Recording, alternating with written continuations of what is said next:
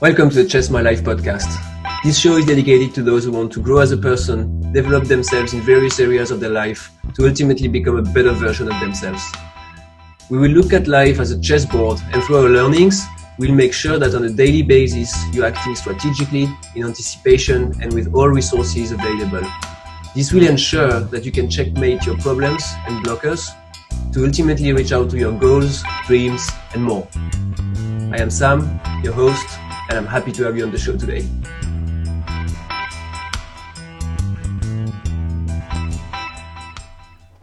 Hi everyone, and welcome back to this episode of the Chess My Life podcast. This is Sam, and I hope you're doing good today, or great even, and that you feel like you could conquer the world.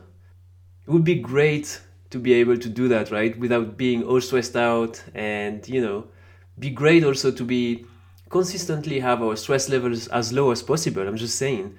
So let's talk about that today, okay? And let's see what we can do to lower our stress levels in different situations. And in order to do so, we need first to understand stress, quote unquote. So what is this? And then where does it come from?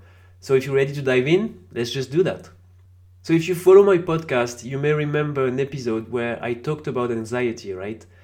The reason why I mentioned this is we often confuse stress and anxiety, and for good reasons, because the difference between the two is really thin. And essentially, they're both emotions that we feel as humans in response to a trigger. Now, for stress, the trigger is most likely going to be external, whereas for anxiety, the trigger will be more internal.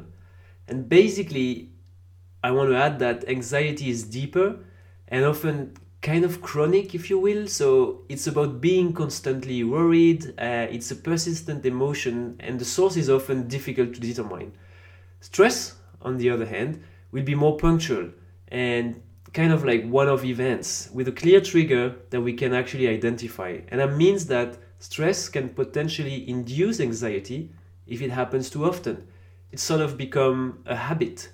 Although it's an involuntary habit, it can become that. So here's the thing then, we don't want to get anxious, right? So we want to lower our stress levels and sort of like control them. We also know that by definition, we will meet head on with stress, and that's okay. That's a fact, a given. So now we know that stress is an emotional response to an event that we've identified, and it's normal to feel it. It's actually in our DNA to feel it, so we can actually make the famous freeze, fight, or flight decisions, right? And the stress I'm going to talk about today is not life-threatening per se, so it should not come to that. However, there are things we can and must do to eliminate it and actually lower it consistently. Everybody is different, and you hear me saying that a lot of times, right? But again, it means that it will be difficult to find a precise answer to this, like where does stress come from and what do we do about it? Or let's say that I could spend the whole podcast listing causes of stress, and that is not what I wanted to do today, right? Instead, I'll try to focus on what, according to my experience, are common triggers for stress. And for example, some people are quite happy to live with a lot of things, to do and a lot of things going on and are actually excited about it. So having a lot of things to do is not something I will explore today as a root cause for stress. However, what could be a cause of stress, whether you have a lot of things on your plate or not, and whether you are okay with it or not, is how prepared you are. And I'm sure you can relate to that, right? I mean, I can definitely relate to that. I've had days where I had one thing to do and where I was more stressed than days where I had a million things to do. What was the difference? Well, I was prepared. And what do I mean by I was prepared? Well, I had taken the time to ensure that 1, I was 100% aware of everything I had to accomplish this day. 2, I was clear with the desired outcome of each activities, being a meeting at work, for example, a deliverable at work, or even recording that podcast. And 3, I had thought of the challenges I could face while delivering those outcomes. And it does not mean that it takes an awful lot of time to be prepared. It can be done in 10-15 minute stops. But it can avoid a lot of stress because you are not ready, and also stress induced by the fact that you may seriously suck at what you're trying to do. So is it worth like 10-15 minutes prep? I will leave that answer to you, but I guess you know my take on this one. And the next thing that can create stress is actually if you really want to be prepared and you tell me that you don't have those 10-15 minutes that we were just talking about. Now that you know that you have to be prepared, not having the time to actually be will be a source of stress, right? So how can you avoid this? Well, you need to be in control of your time. There's no other solution. It's difficult to give you here a full training on time management, to be honest, but there's a couple of things that you can easily implement so that you can actually manage your time and have the time to be prepared and therefore avoid the stress. So first of all, I would advise you to use your calendar app on your phone or your computer to block time whenever you have something to do. If you're old-fashioned and prefer writing things down like I am sometimes, well, don't use a sticky notes. Use a proper agenda, and you can find some really fancy and funny ones on Amazon actually. And it's better according to me because it shows you the days and the time so you can start building time blocks, which is super important. And it sounds super obvious, but I'm sure that you're not doing it. It is not possible not to have the time. That's really what I believe. You're actually not taking the time, and that's, making a huge difference. I used to say that all the time, that I did not have the time, and I gradually changed my inner dialogue when I needed to do something. And instead to react immediately by saying, I don't have time, I was telling myself, I'm going to take the time for this. Then I would check my calendar, my agenda, whatever, and mark, whenever I had to do it so that it was there. And push the thing, and use all the technology it offers you, like use the reminders, the notification. It will help you definitely. Like, instead of having your notification set for new comment on your latest Facebook post, well, you can use that for the activity that you really need to do that are important to you. The second thing is to pay attention to what's really important to do. As I just said, more important versus useless things. You need to learn to protect your time and be selective in what you do. A good thing is to tie what you have to do with your goals. And please do not tell me that you do not have think about your goals yet. But if that's the case, I encourage you to listen to my episode on the importance of setting goals for yourself. Now, not everything will be tied to one of your goals, that's a fact. But still, you need to be able to assess to which point this task or this action is important for you so that you can make the best choice for you.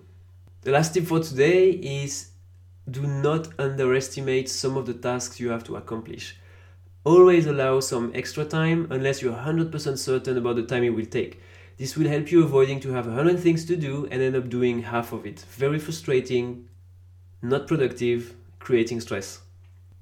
Now, quickly going back to a last potential source of stress that I wanted to share with you today is stress related to change.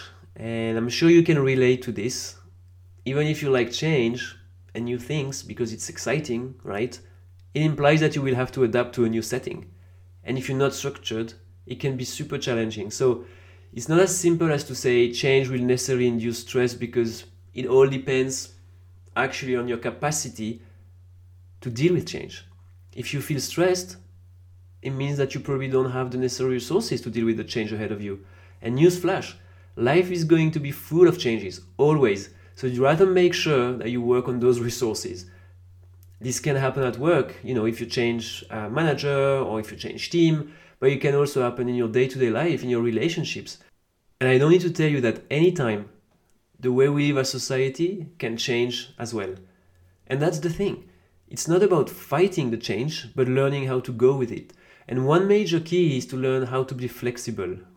We all have our plans, right? I hope so. And our plans are to get to our objective. What do we do when there's a change in our circumstances then? We change our plans. Easy answer. Not the objectives, right? This is one resource you need to pull. The ability to be okay to change your plans and still focus on the end game. This is a good way to cope with change and avoid unnecessary stress. At the end of the day, it doesn't really matter how if you actually get what you want. You know the saying, when one door is closed, many more will open, right? Well, look at it like this. In the end, it does not matter which door you're opening as long as you get where you want. You can only control what you think and do. The rest, it's just not possible. To conclude, I just wanted to say again that not everyone is the same and we react to and handle stress differently. That's true. The point I wanted to make today is that you need to know your triggers and be prepared. The more you're prepared, the more you're equipped to handle stress and therefore can focus on executing what you need to do. If you feel like you still have areas where you can improve, well, reach out to me and we can work together to identify your triggers, make sure you have plans, and next thing you know, lower stress levels. I will talk to you soon, and in the meantime, checkmate. Thanks, guys, for listening in this latest episode of the Chess My Life podcast. Really hope you enjoyed it. And I also hope to see you in the next episode. In the meantime, if you want to get in touch with me and work with me, please visit my website, www.chessmylife.com, or email me at sam@chessmylife.com. I also have an Instagram account, Mr. Maslux, Mr_Maslux, Mr. Maslux.